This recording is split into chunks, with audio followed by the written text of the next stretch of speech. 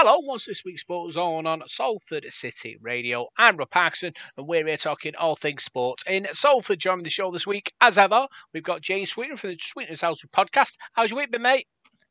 Terrific week, Rob. It's December now. It's time to crack out those advent calendars. It's the countdown for Christmas, and I can't wait to get into all the sporting talk we've got for you. Yeah, loads and loads to go at on the show tonight. James, we'll start with football this week. And obviously you were here last week when we talked about Ole Gunnar Solskjaer's departure from Manchester United. What's your thought process and feelings about that? I'm desperately sad, Rob. I don't know if you saw that MUTV interview he did where he was almost in tears. It was extremely emotional listening to him crack up but cry about the fact that Carrick was taken over and how emotional he was. It's sad because yes, we have Louis van Gaal and Jose Mourinho and David Moyes who weren't quite capable of achieving the same things that Sir Alex Ferguson did, but they didn't love the club in the way Ole Gunnar Solskjaer did. He absolutely adored United. He bled Old Trafford, didn't he? So the fact that he wasn't quite able to do the job is deeply upsetting. I think ultimately, after his little spell in charge as a caretaker manager, he was given a job that was far too big for him at the time. He didn't have the managerial experience and he didn't have the tactical prowess to be able to do the job. And he was simply just thrown in the deep end and he wasn't wearing any armbands. So that's how I felt about Ole Gunnar Solskjaer. And it was so sad to see him go down like this because people adore him. We all love Ole Gunnar Solskjaer, and even now he's left, people still love him. And I just hope that he himself can find some inner peace with this decision. It was disappointing. I understand, your thought process on that, James. He is a legend at Manchester United, and we all wanted him to succeed. But as a manager and as a style of play that he suits and wants to play, I don't think that suits the Man United way. And I think he got found out at this level. Yes, we had a successful season last season, but when the chips started to go down, he struggled to turn the team and the club around. He did put procedures in place off the field, with behind the scenes, which is important because it sounded like ever since Sir Alex Ferguson left, it's gone to Racky Ruin. So him coming in and sorting that behind the scenes is important, and obviously with new coaches coming in now, they don't have to do a complete real rebuild. They just have to concentrate on building from sort of medium to top up. So in saying that, you talked about last season how things went so much better for us. What do you think the reason was? I mean, diagnose this problem. Why did we go so far downhill season to season? It's a good question, James, because I think it's more about players' attitude than who's in charge. And I think the players, Roy Keane famously has said that these players throw coaches under buses. He says they threw Jose under the bus, and he said that they do it to Ole too. And it came out true, didn't it? And it's kind of, you think back to that moment and you think back to the successes we have. Is it a player power situation? Because obviously these coaches, especially Jose Mourinho, is a successful coach in his own right. He's won trophies, won league titles. So for them to sort of turn on him and then turn on Ole shows, do the players have too much power at Manchester United? That's the question, James.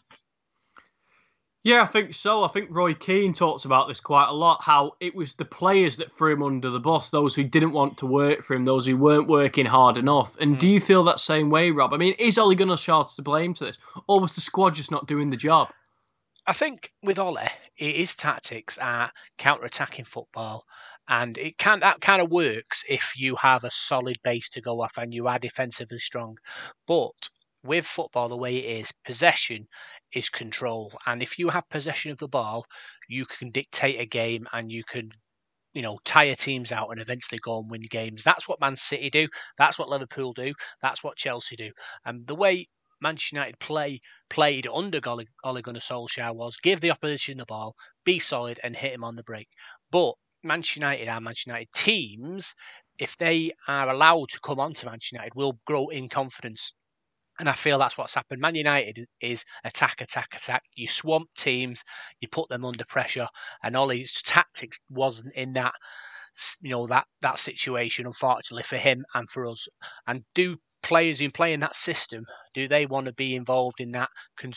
Is it conservative football that you're sitting back and then hitting people on the break rather than just going at teams in attack? Do players think, well, I'm a French international, I should be seen as a top player who's at the attacking end of the field, putting through balls through or whipping free kicks in or scoring goals in 25 yards. I shouldn't be seen as the guy who has to track back 30 metres to make a tackle. That's not, people aren't going to notice me doing that as much as they would do by going forward. So people like that, are they thinking, well, this style doesn't suit my style of play, and I kind of drag my feet a bit after that? Well, ultimately, it's egos, isn't it, Rob? Mm. It's people being babies and kicking off because things aren't going their way, and ultimately that's only to the detriment of the team. And I don't think, for example, a Paul Pogba, who can be a little bit moody, as people say, in the changing room and behind the scenes, his stock value doesn't go up off the back of bad performances. It only goes down, so it's only derogatory towards himself. So I think he only has himself to blame for the way he's viewed now. And he should be considered one of the best midfielders on the planet because he's got the talent. But I'm not sure he is viewed in that sort of demographic anymore. Is he, really?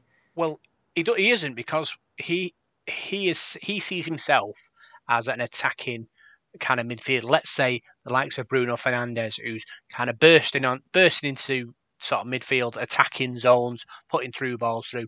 While at Manchester United, if you're going to play centre midfield, in the system we used to play under Ole, was you are sat as a defensive sort of midfielder.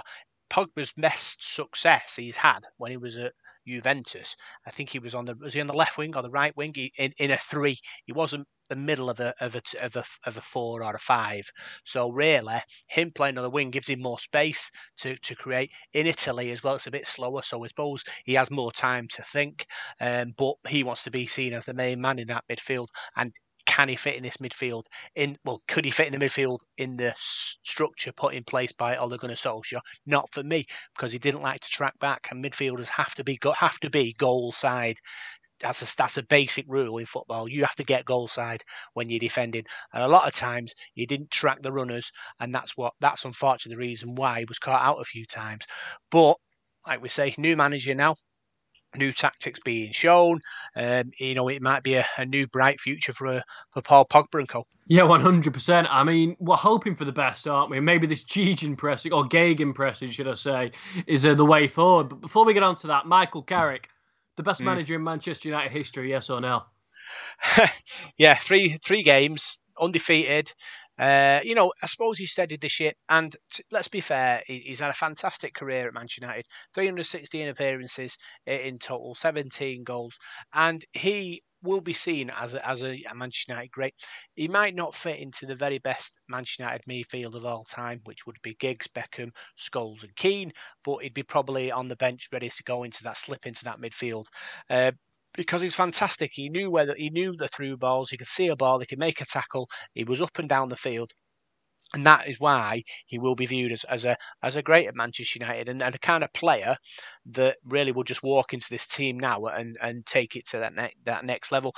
And the fact that he was a coach and stepped up when Ole left and steadied the ship, and the players played for him, shows the character of a man. And for me, James, it's an interesting thought that he left because Ralf Rangnick wanted him to stay, and he decided he didn't want to stay.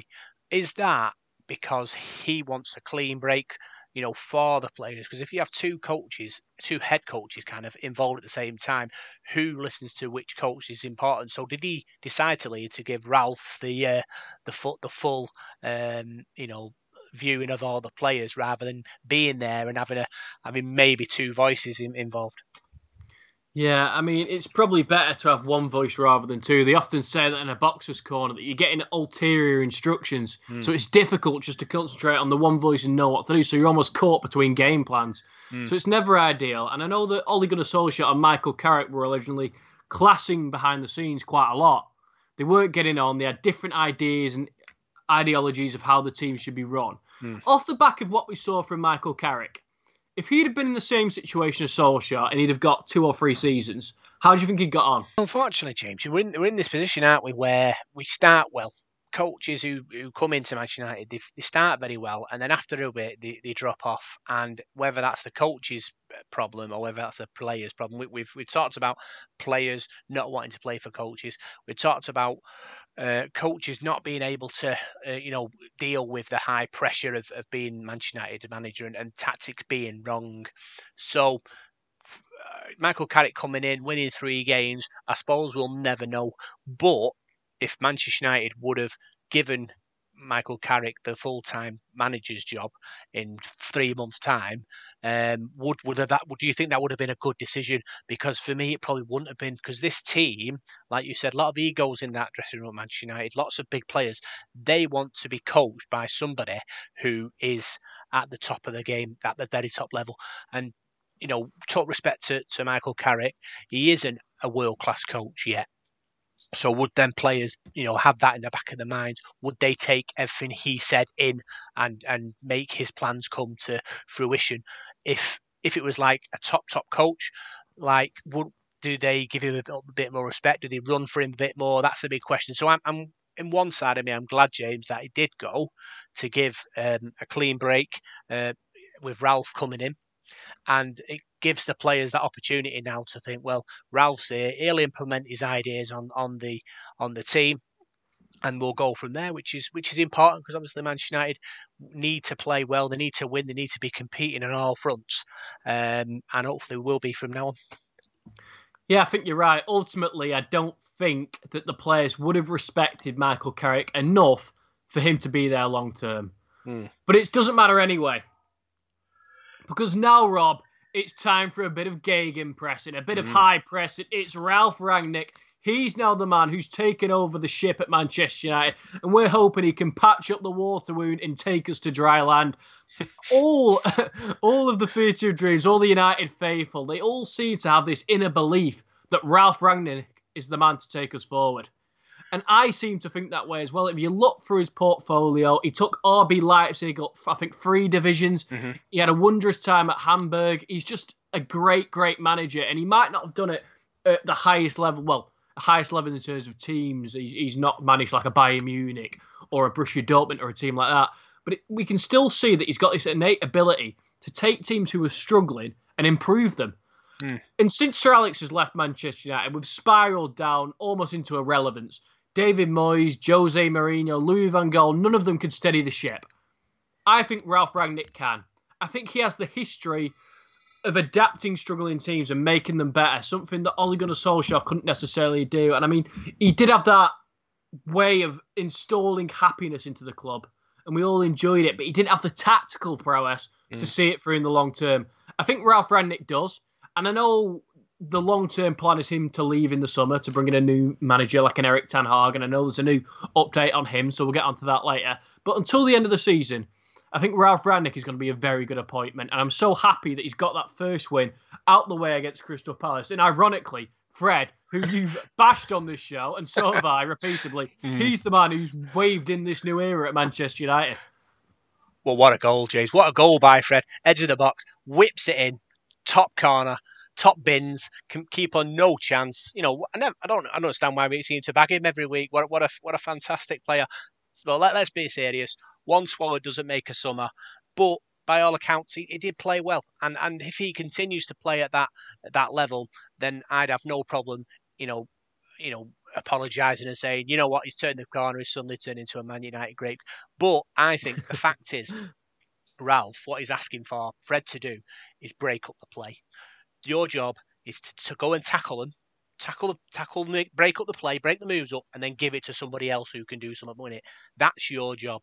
Don't come out. Don't try and make any 40-yard passes. Don't try and dribble past 3 people. That's not your job. I just want you to go out there and do the dirty stuff, make the tackles, and track the players, and I'll be happy with that. You'll play my team every week if you do that. And he did. He did fantastically well today against Crystal Palace, and we're hoping that kind of thing continues.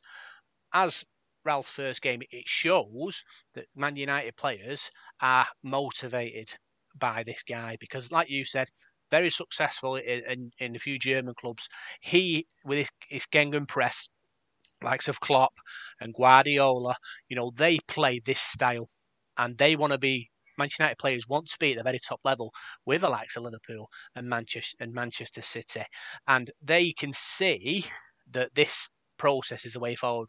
Because what it is, when Ralph had his first press conference, he said that the important thing about football is control. You control possession, you control the game, and then you can have more of a chance of winning. And that's a really key thing for me, because if you've got the ball, they can't score. And if you've got the ball, they get tired chasing you around. And football is a really, really interesting game. When you play it, if you don't have the ball, it becomes a very, very tiring game, because all you do is chasing all the time. And if Manchester United can monopolise possession, monopolise the ball, and the chances will come. Like today against Crystal Palace, the first half, Manchester United swamped Crystal Palace. They were all over them. Unfortunately, we didn't score. In the second half, United struggled. They got a bit tired, and then Fred comes up with a wonder goal. But that's all that matters. Manchester United get the 3 points. Ralph comes away happy. He secured his first victory, and the players start thinking, you know what, this process might work, because we tired Crystal Palace out in that first half, and then we got the winner. Don't forget, he's only been here, half a week, training with the boys. And when we look back at Klopp at Liverpool and how long it took him to get this Liverpool squad up to the standard they're at now, took him a couple of seasons, and the Liverpool fans at one point were getting a bit twitchy with him. But look what happened. He delivered the title, and now he's the best thing in Merseyside since Scouse Brothbad, is that it? I mean, you mentioned there that you're willing to almost apologise for Fred for the slander, I suppose we should call it, you've directed his way. And as an avid listener to the Sports Zone show, he's been deeply offended. But do you think there's any chance that he could become a staple of the Manchester United team? Is there any chance that we've got it wrong and that Ralph Rangnick can get through to this man and bring out the best in him? It's totally down to Fred.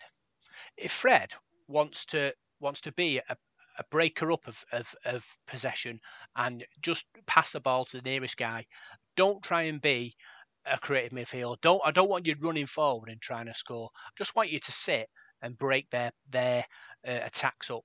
He could make a statement in this Man United team. I don't think he's ever going to be a Roy Keane. We've got to be honest with ourselves.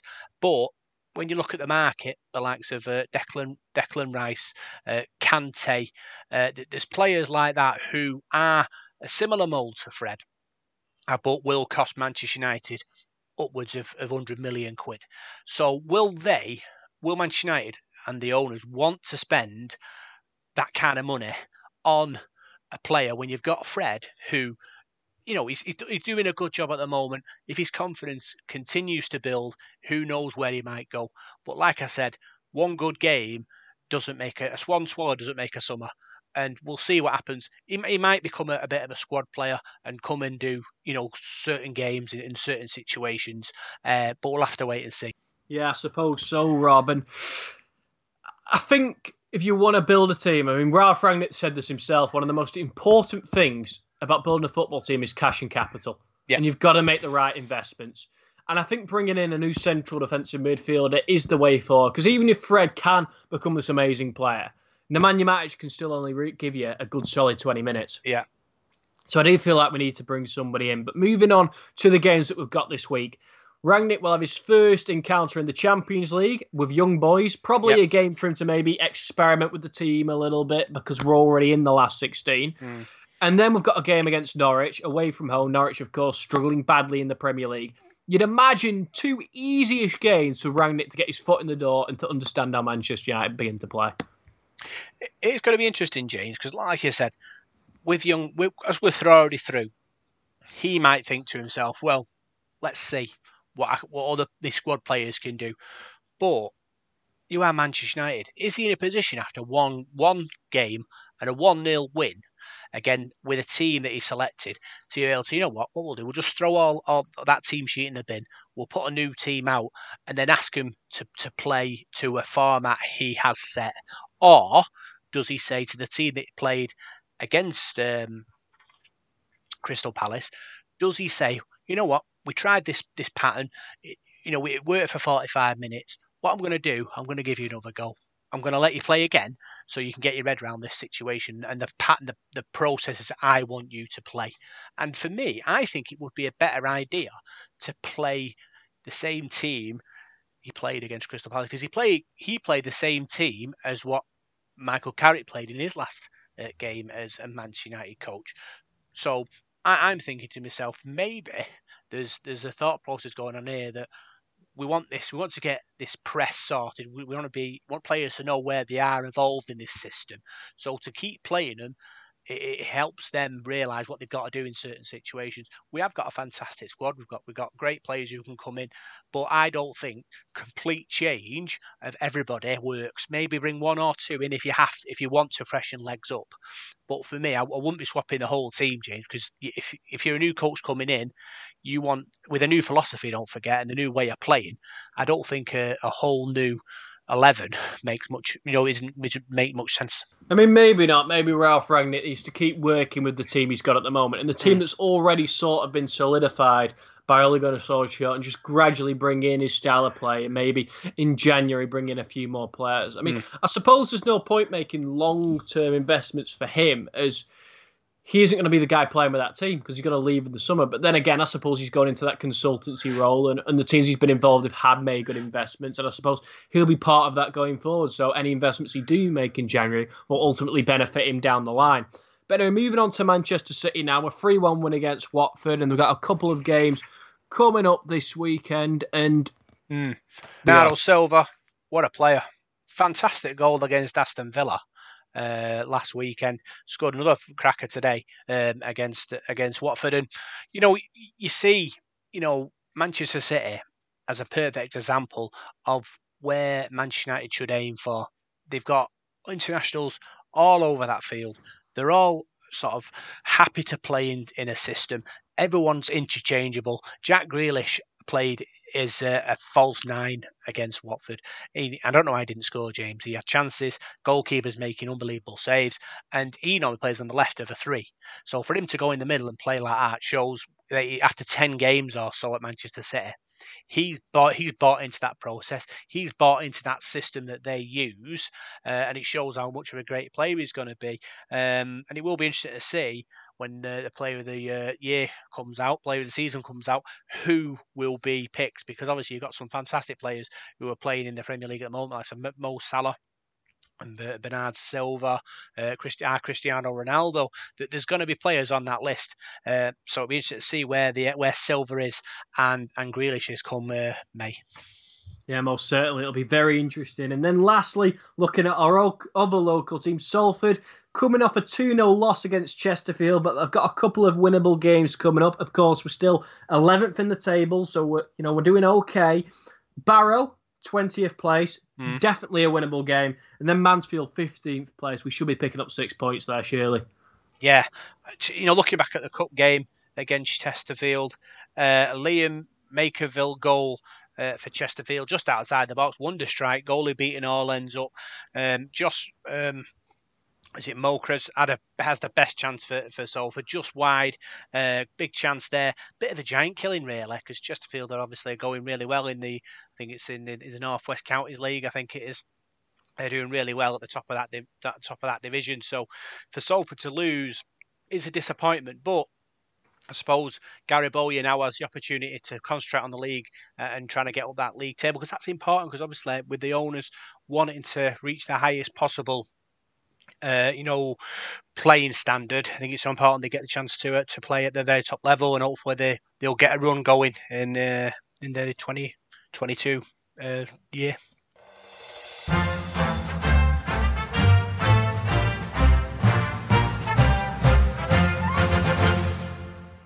Moving on to the rugby now, Paul, and it's been a great week for the Salford Red Devils because they have bagged a new signing. Talk us through it. Yes, Salford Red Devils been busy in the transfer market this week, James. Tim Latiti signs. He's a centre, a Samoan international, ex-NRL, great player, knows where the line is, and I think he's going to add a lot of try-scoring potential to this Salford Red Devils team. We've got some fine centres. We've got like Callum Watkins available.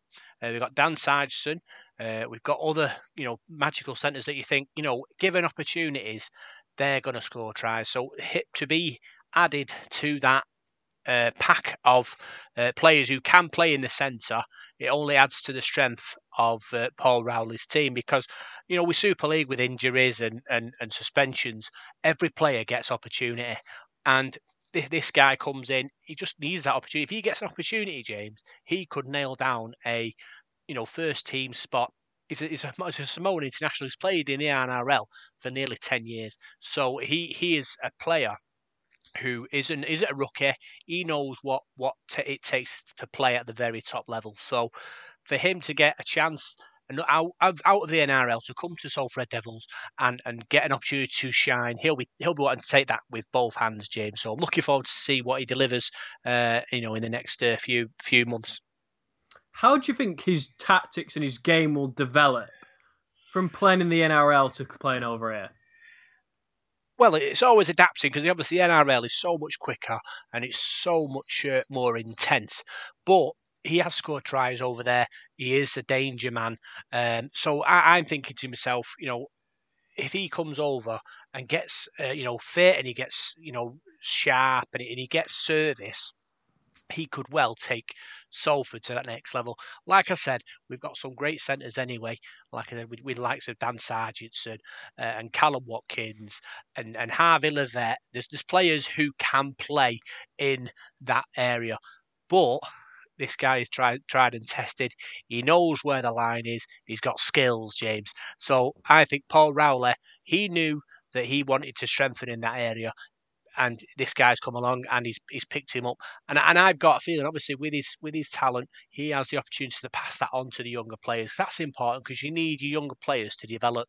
And him coming in will allow that to happen. And I'm super excited about, what's to come, with him and the rest of the Salford team. Most certainly. And could you talk us through the pre-season that we've been having so far? We're 4 weeks into it. How's it all shaping up? Yeah, James, it's looking good for Salford. The transfer window has been going very well. We've got Amir Burrow we've got Ryan Braley from Leeds, Brodie Croft from Brisbane Broncos. He is a direct replacement for Jackson Hastings. When he came in, Jackson Hastings changed Salford Red Devils, and we're hoping that Brodie Croft will do the same. He's a great scrum half. He's tactically aware. He's got a great kicking game. He's got pace. So you got to watch out for him. And then you've got Shane Wright, who works hard. And it's just important, obviously, that Paul Rowley, who's come in, he was obviously involved in the youth development side at Salford. So him coming in, he's experienced. He's he's managed at Leigh and he's managed at Toronto Wolfpack. So he has managed at a very high standard. So his first opportunity in Super League, he's not wet behind the ears. He's an experienced coach. So I'm thinking that he will know how to get the best out of Salford's players. And we can look at, going into this season strong and successful. And this team and this club, we just need a continuous run of success, James. If Salford can get a top 6 finish and a good cut run this year, then that'll be a success. If you can do that for the next 5 or 6 years, people will become switched on and want to come and watch the club. And with a potential move to Moor Lane, owning our own stadium and generating our own money, it will only help the club grow, and we'll go on to bigger and better things. Yeah, it's absolutely fantastic news, Rob. And which teams do you think will be looking for success in the 2022 season? Well, lots of teams have strengthened, James, which is important because obviously, with, like I said before, with injuries, it's important that teams are able to invest. And I look at the likes of Catalan Dragons. They brought in Mitchell Pearce from Australia, Newcastle Knights. He is a fantastic player.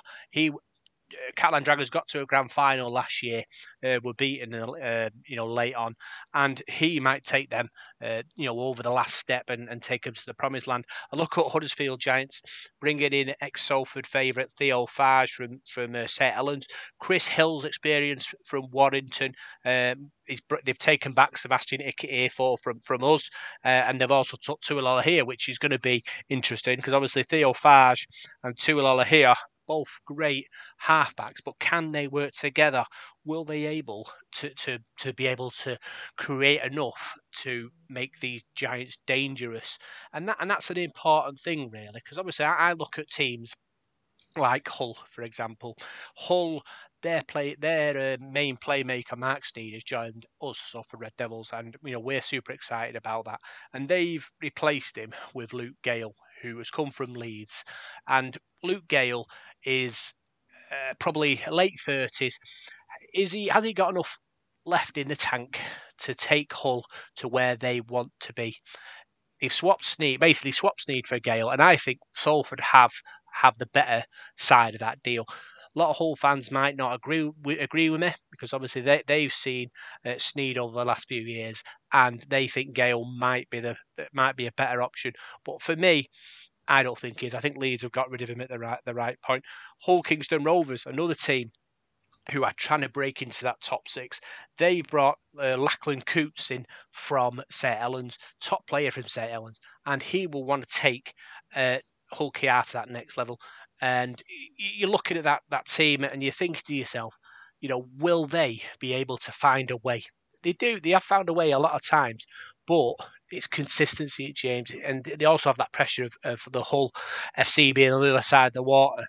It's, the derby between Hull FC and Hull KR is something to behold, and there's always going to be rivalry, there's always going to be pressure, and we'll have to wait and see what happens there. Leeds Rhinos, like I said, with Luke Gale gone, they brought in Blake Austin from Warrington and Adam Caesar from Huddersfield. Both could literally be, player of the season contenders. High profile, high pressure on Leeds Rhinos. They aren't the Leeds Rhinos of 10 years ago, right? The likes of Kevin Sinfield, Rob Burrow, Jamie Peacock. They aren't that Leeds Rhinos team. They're trying to get back there, but these big players sometimes don't really match up well. We did it at Salford when Marouane Koukash came in, and when Brian Noble was there, they brought Tim Smith in, they brought Rangi Chase, and it didn't quite work. They brought Gaz Hock in, a lot of big names at the time, and it didn't quite work. So we'll have to be interesting to see what happens at Leeds Rhinos, because they've, like I say, they brought couple of good players in, and will they be able to find a way of mixing that up? Wakefield are always a team who will graft. They brought in Lee Gaskell from Huddersfield, ex-Salford player. Liam Hood, another ex-Salford player. Tom Lineman scores tries. He scored tries for Warrington a lot of his career. But have they got enough class in that team and in that squad to really ask questions? I'm not sure, truth be told. But it is one of them. Warrington, they always say it's always Warrington's year. Daryl Powell's come in. They'll want to challenge at the top and then get to a grand final. Brought Oliver Holmes, brought Peter Matautia from Castleford. They've kind of followed him. Is it a good idea to bring players in who have played under you so you can have a voice in that changing room? It's going to be fascinating, because obviously Warrington is a big job, and if you don't start off well at Warrington fans turn quite quick. So Daryl Powell under pressure from the very start from me. Yeah, I certainly want to be on the raft of the end of the Warrington fan robs. But now it's time to move on to the world of ice hockey. And they had an impressive win at the weekend in Manchester Storm. Can you talk us through it? Yeah, 3-2 win against Guildford at the Storm Shelter. James called it last week, said they were going to come out firing, and they did. 4 goals, 1 from Van Wormer, 1 from Critchlow, 1 from Thompson, 1 from Brady. 3-2. Guildford, fantastic win. Happy with that. We talked about how Storm need to score goals, and they did. And that's the important thing. As long as they continue to put the puck in the goal, they'll continue to go up that league. And that's important, because obviously, the fans down at the Storm Shelter want to be entertained, but they also want to win. Been lots of talk about frustration and not being pressing teams and getting results they want, but we're hoping this will be the result that turns the season, and they continue to go up the league. Yeah, most certainly, Rob. And also, can you talk us through the fixtures for this weekend? Because I know they've got some tough ones. Yeah, Cardiff at home on the 11th, and Five Flyers away on the 12th. Cardiff are a good side. We will obviously need to be at our best to get a result there. Fife Flyers away, always a difficult place to go, Fife. But you're kind of hoping that, Ryan Finnerty can get something out of his team. And am I thinking 2 from 2? Possibly. I think these players can be, confident going into these 2 games, can be fit and play as a good unit. We can get a win there.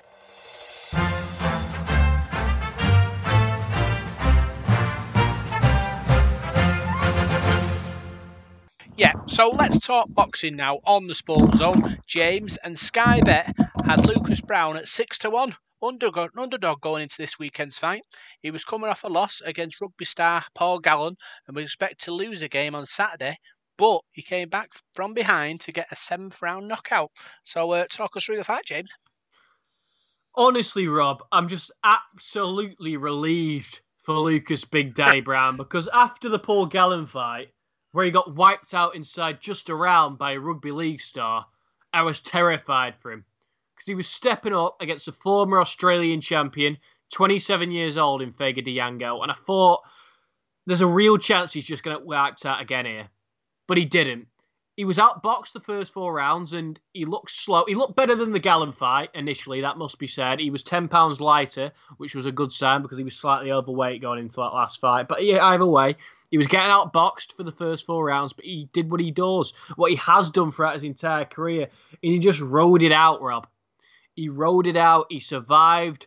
He didn't care that he was getting a bit of a box. He just stayed in there, and eventually, when his right hand started to land, Django couldn't take it, because nobody can take Lucas Browne's right hand when it actually lands. And eventually, it was actually his left, a left uppercut that put Django out cold. But even still, I'm so happy for Lucas Browne, because yes, he is gone. There's no doubt about it. He's far, far, far, far, far removed from his prime. But the self-belief still rages on, and the amount of heart he had to show again to get that victory, it's nothing short of phenomenal, Rob. And I'll throw this question to you, because obviously you're not necessarily the world's biggest boxing fan, but you're a massive rugby league fan, and you know all about Paul Gallen. So when Lucas Browne lost to him, I mean, me and Paul were talking about this fight week in, week out on the show when it was building up in April, that Paul Gallen-Lucas Browne fight. Absolutely massive pay-per-view in Australia. And you must have thought, a former boxing world champion against Paul Gallen, of course the boxing world champion's going to win. And that's what so many people thought. So when Gallen knocked him out inside of a round, you must have thought, this Australian champion must be shot to pieces. So are you even surprised to see that he's got a win again? Well, let's put Paul Gallen in the right area. He has been a great of rugby league, and he's now gone into boxing, and he's kind of showing what talent he's got. Was I surprised that he beat Lucas Browne? Probably. The way obviously you talked about Lucas Browne, as in he's kind of going over the edge now, and it is time for him to kind of retire. So for Paul Gallen to give him a bit of a pasting, there's a lot of rugby league players do go into boxing, and there is a kind of a rugby league, a sort of a boxing fight supposed to happen shortly with Joey Lussick, ex-Salford player. He's supposed to be fighting Paul Gallen, I think, shortly.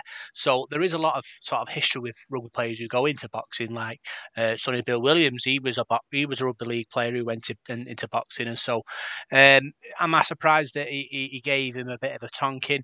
Yeah, I suppose I am a bit, because obviously he's a rugby player first, but I suppose Lucas Browne coming back and showing that he has got the talent, and he just needs to obviously either say this is his final goodbye or knuckle down and go again.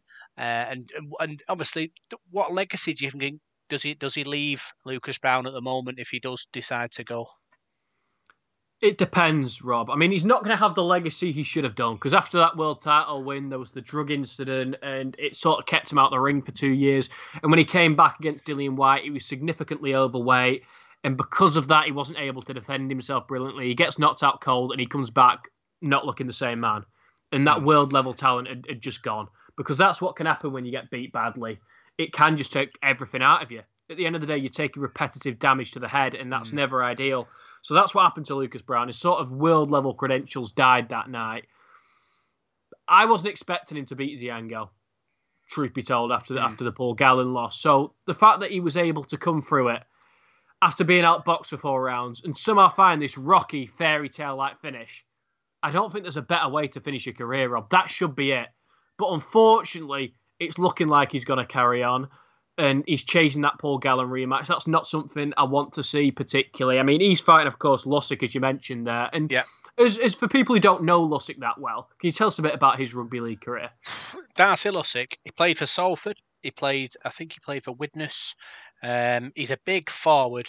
And, you know, he was handy. He did throw a lot of dodgy fights on the field, but he was a kind of a big prop forward, and you kind of want your forwards to mix it in the rugby league field, and he was one of them.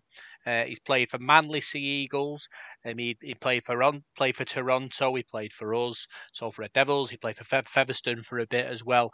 6'4", 17 stone. So he is a big bloke. So it will be interesting to see what happens in that fight between Paul Gallen and Darcy Lussick, because obviously they're both, you know, rugby league players, and I've always said with rugby league players, James, you've got to be fast, you've got to be fit, and you've got to be hard, and you've got to be a bit mad as well, and these two kind of tick all them boxes. So this fight could be tremendous. It could be like Rocky, both going at it 100 miles an hour, because I don't see it being a tactical sit behind your jab and wait for a mistake from your opponent. I think these two will just go into each other like they're on the rugby pitch. Do you have any sort of affiliation with Lussick through him playing for Salford? You were mostly invested in this one at all? I think if I get a chance to watch the fight, I'll probably want Darcy Lussick to win, because he is a ex-Salford player. But like I say, any boxing matches that I do watch, it's just about the entertainment value, and I just want a good fight, really, that both fighters are willing to fight, both fighters are going forward, and whoever swings the biggest punch, hopefully will win. I mean, we look at this, and on paper, Darcy Lussick far taller than Paul Gallen. At the press conference, he was towering over them, but he doesn't have anywhere near the amount of experience as the ex-Rhinos captain does. And furthermore, if Paul Gallen wins this fight, he says that the only battle he wants before his retirement is one with Sonny Bill Williams. And Sonny Bill, of course, a massive star out in that area of the world, and that would surely be an absolutely massive fight. Oh, it'll be huge. Sonny Bill Williams, a star in rugby league, star in rugby union, a star in the boxing front by the sound of it as well. So I think probably Paul Gallen wants to be the king of the rugby playing boxing fraternity, we'll call it. Will Sonny Bill Williams give him that fight? That's a big question. But I mean, one you'd want to tune in for, because both are supreme athletes, and it'd be a fantastic sort of occasion. Getting back to the world of boxing, Anthony Yarde redeemed himself in a massive way in London later on that night. What do you make of that? Good win for Anthony Yarde against Lyndon Arthur in a rematch nobody really called for, because the Mancunian schooled Yarde in the first fight. It was quite easy for him. He boxed well off his jab. He had Anthony Yarde chasing shadows at points. So I was a bit disappointed, honestly, when the rematch was made, because I didn't think there was any need for it. But Yarde proved everybody wrong. He came to this one with a new game plan, and he didn't sit behind his jab this time. He just flew at Lyndon Arthur and wanted to take him out from the opening bell, and he did just that. It took him only 4 rounds to get the stoppage. Lyndon Arthur went over from a barrage of punches, and it's looking like Yarde could go towards a world title fight now. Could the Londoner win a world title? It's difficult. I mean, he fought Kovalev for the WBO championship off beating Journeyman, and he managed to give him a very good fight, and it was a faded version of Kovalev, but still a dangerous Russian. So, could he win a world title? Maybe, is the honest answer. It would have to be the right opponent. There's a fight for the WBO title coming up soon with somebody from Frank Warren stable, Callum Johnson. So that could be an option. Should Callum Johnson win that? I mean, he's in against a tough operator in Joe Smith, but Anthony Yarde is capable of beating those other two men. So yeah, I think he is capable of winning a world title. Break down the Johnson v Smith fight for us, James. It's absolute bombs away, this one, Rob. I cannot wait for it. Two of my favourite fighters, two of the nicest guys in world boxing. Joe Smith, the blue-collar man for the United States of America, the New York area. A man who only does boxing part-time in general. He's a bit of a trade worker, working on the docks in New York and stuff like that. A very hard, tough man. Not necessarily the most skilled fighter, but he gives it everything he has, every single fight, and he's caused a plethora of underdog upsets in his career. And Callum Johnson, everybody wants him to do well because he's such a likeable character, of course, doing boxing for his dad, and he was ever so close to picking up a world title against Artur Beterbiev, putting the dangerous Russian down. Wasn't meant to be that night, but he's got the boxing skills there to beat Joe Smith Jr. He's the better technical boxer, and he probably hits that little bit harder. It's just whether he can weather that Joe Smith storm, because the man from New York, the beast from the East, will give it absolutely everything. So the world title on the line for this fight. It's a great, great world title fight, and one that I will definitely be tuning into. Talk us through the controversy on the undercard. Shocker this, Rob. Herman Shiraz and Bradley Skeet. Skeet giving Shiraz a bit of a boxing lesson, of course. Frank Moran's man, Shiraz, I mean, he was putting a lot of heat behind him, making out that he was going to go on to do something special. And it was quite easy for Bradley to dismantle him, outbox him with a jab. A bit too slick, a bit too quick. And Shiraz caught him on the back of the head in the later rounds, and Skeet went down. And then Shiraz proceeded to hit him with 4 or 5 blows while he was on the deck. So an instant disqualification, because Bradley Skeet was never the same again after that. It should have been over. The referee allowing Bradley Skeet to go on is just ridiculous, because the decision like that should never be in the fighter's hands, because they will almost definitely say that, yes, I'm fine, I'll continue. He wasn't fine. He shouldn't have been allowed to continue. That should never have been his decision. So it's pretty disgusting. The British Boxing Board of Control haven't made a statement yet. They should do. They should look to make this a no contest, because there's no way in hell Bradley Skeet deserves to lose that fight. There was some good action in the States. James, talk us through that. There most certainly was. Devin Haney versus Jojo Diaz, another step up for the American. Diaz, of course, putting in some really good shifts for world titles, of course, beating Tevin Farmer a few years ago. But Saturday night was Haney's night. He put in a career-best performance to beat Diaz, and now he looks likely to fight for a world title. George Kambosos, the undisputed world champion. I don't class Haney's belt as a real one. I think all this franchise stuff is ridiculous. Kambosos beat Lopez, who beat Vasily Lomachenko, who'd beaten Luke Campbell for that vacant WBC world title. The franchise stuff just is ridiculous. Devin Haney's an email champion. So, looking forward to this. For me, it isn't a unification. It's Kambosos defending his belts, and the fight should most definitely be in Australia. There was some good action to look forward to next week, James. Conor Benn takes on a tough American in Liverpool.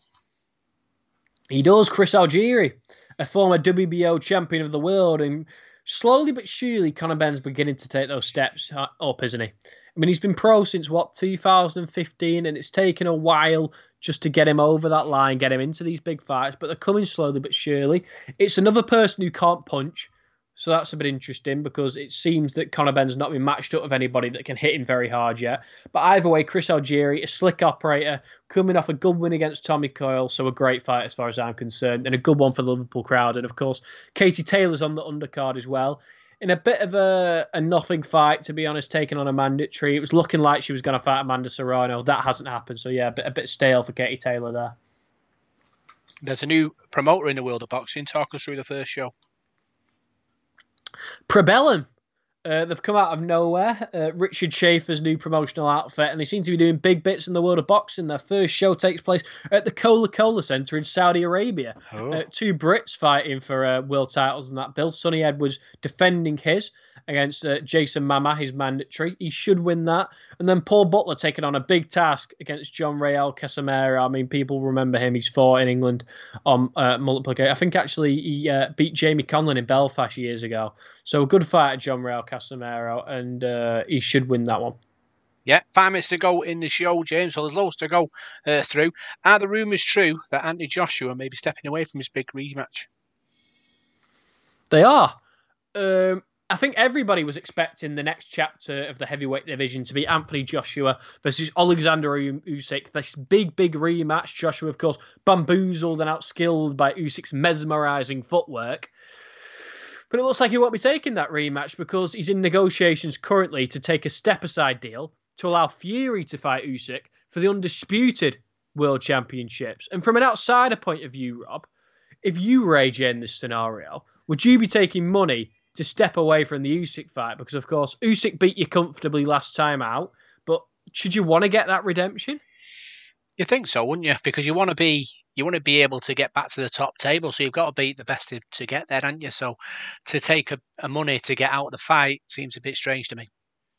Yeah, most certainly. And it doesn't go along with the ethos that Anthony Joshua has set for years of being this man who'll fight absolutely anybody, because it is a bit of a duck, really, isn't it? Yeah. If you don't fight Alexander Usyk. I mean, it's fantastic for the British fight fans because we get Alexander Usyk versus Tyson Fury for every single belt in the division.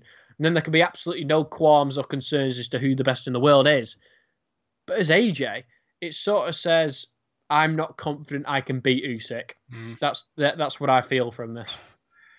Deontay Wilder did an interview with his girlfriend recently, and he seems to have taken the Fury loss fairly well. I mean, you laugh there, Robert, but it seems sorry, Jay, let's jump in there. How do you take a loss fairly well? But I actually thought you were laughing with the fact he was doing the interview with his girlfriend. So there's a bit of confusion there. But yeah, it seems that she's the only person he's willing to do interviews with now, considering he's avoiding all sort of media. But yeah, after the last loss to Tyson Fury in the second fight, he was delusional. He was making all sorts of ridiculous excuses about tampered gloves, his trainer drugging him, his his ring walk costume, should I say, being too heavy. Just ridiculous, unbelievable stuff. But you could tell in his own mind he believed this. So I think he almost needed to get knocked out cold by Tyson Fury. I think it was the best thing for him. I think if he'd been stopped on his feet again, he'd have lost it. But I think the fact that he knows he was bested, that he knows he was not cold, I think that almost makes the loss easier to accept for him because it's more definitive. 2 minutes to go, James. What do you make of the Amir Khan, Kell Brook press conference? Absolutely mental, Rob. I mean, this feud has been going on for years, hasn't it? I mean, it's so personal by this stage. I mean, Khan's made so many digs about Brook's private life, made accusations at him. Brook has made all sorts of comments towards Amir Khan. I mean, these two men genuinely despise each other. This isn't a fake beef to sell pay-per-views. Brook has been absolutely desperate for this fight for years, and he's finally got it, but it may have come too late for him because his punch resistance looks to have gone. But saying that, I still think he's the favourite. I still think stylistically he's very bad for Amir Khan. So Brook fans will still believe that he can get this win here. He can still get the knockout. I mean, Amir Khan will have the advantage with the fight being in Manchester. And if you can look into the mind games at all, Amir Khan definitely got the best of that first press conference, but there's still a long way to go before the fight. Yeah, with a minute to go, James, Lopez lost his world titles last week, but he had bad health issues going into the fight. He did. He had trapped wind between his lungs, right. which I mean, you laugh, Rob, but I mean, the doctors said that he could have died if he'd have been hit in the wrong specific place. So worrying times for Teofimo Lopez, and I suppose we just hope that he gets that sorted before his next outing. I mean, I don't want to say too much about it because the last thing we want to do is take away from George Kambosos, but definitely a worrying problem, and it's a shame that it wasn't diagnosed sooner because he really never should have fought. 30 seconds to go, James. Ricky Hatton's son returned to the winning ways in Spain. Is it good that he fought in a smaller show? Yeah, most definitely, Rob. I mean, Campbell Hatton lost his last fight, but got a dodgy decision, and he's getting a lot of pressure. Nobody his age should be fighting in front of 70,000 at Tottenham Hotspur Stadium. So I'm very, very happy that he's been able to develop on a smaller stage without the pressure, and I'm glad that he's got his first knockout win as well. Yeah, and I'm glad that you've all tuned in to the Sports Zone on Salford City Radio this evening to listen to me and James talk all things sport in Salford, and we'll see you next week for more Salford Sporting.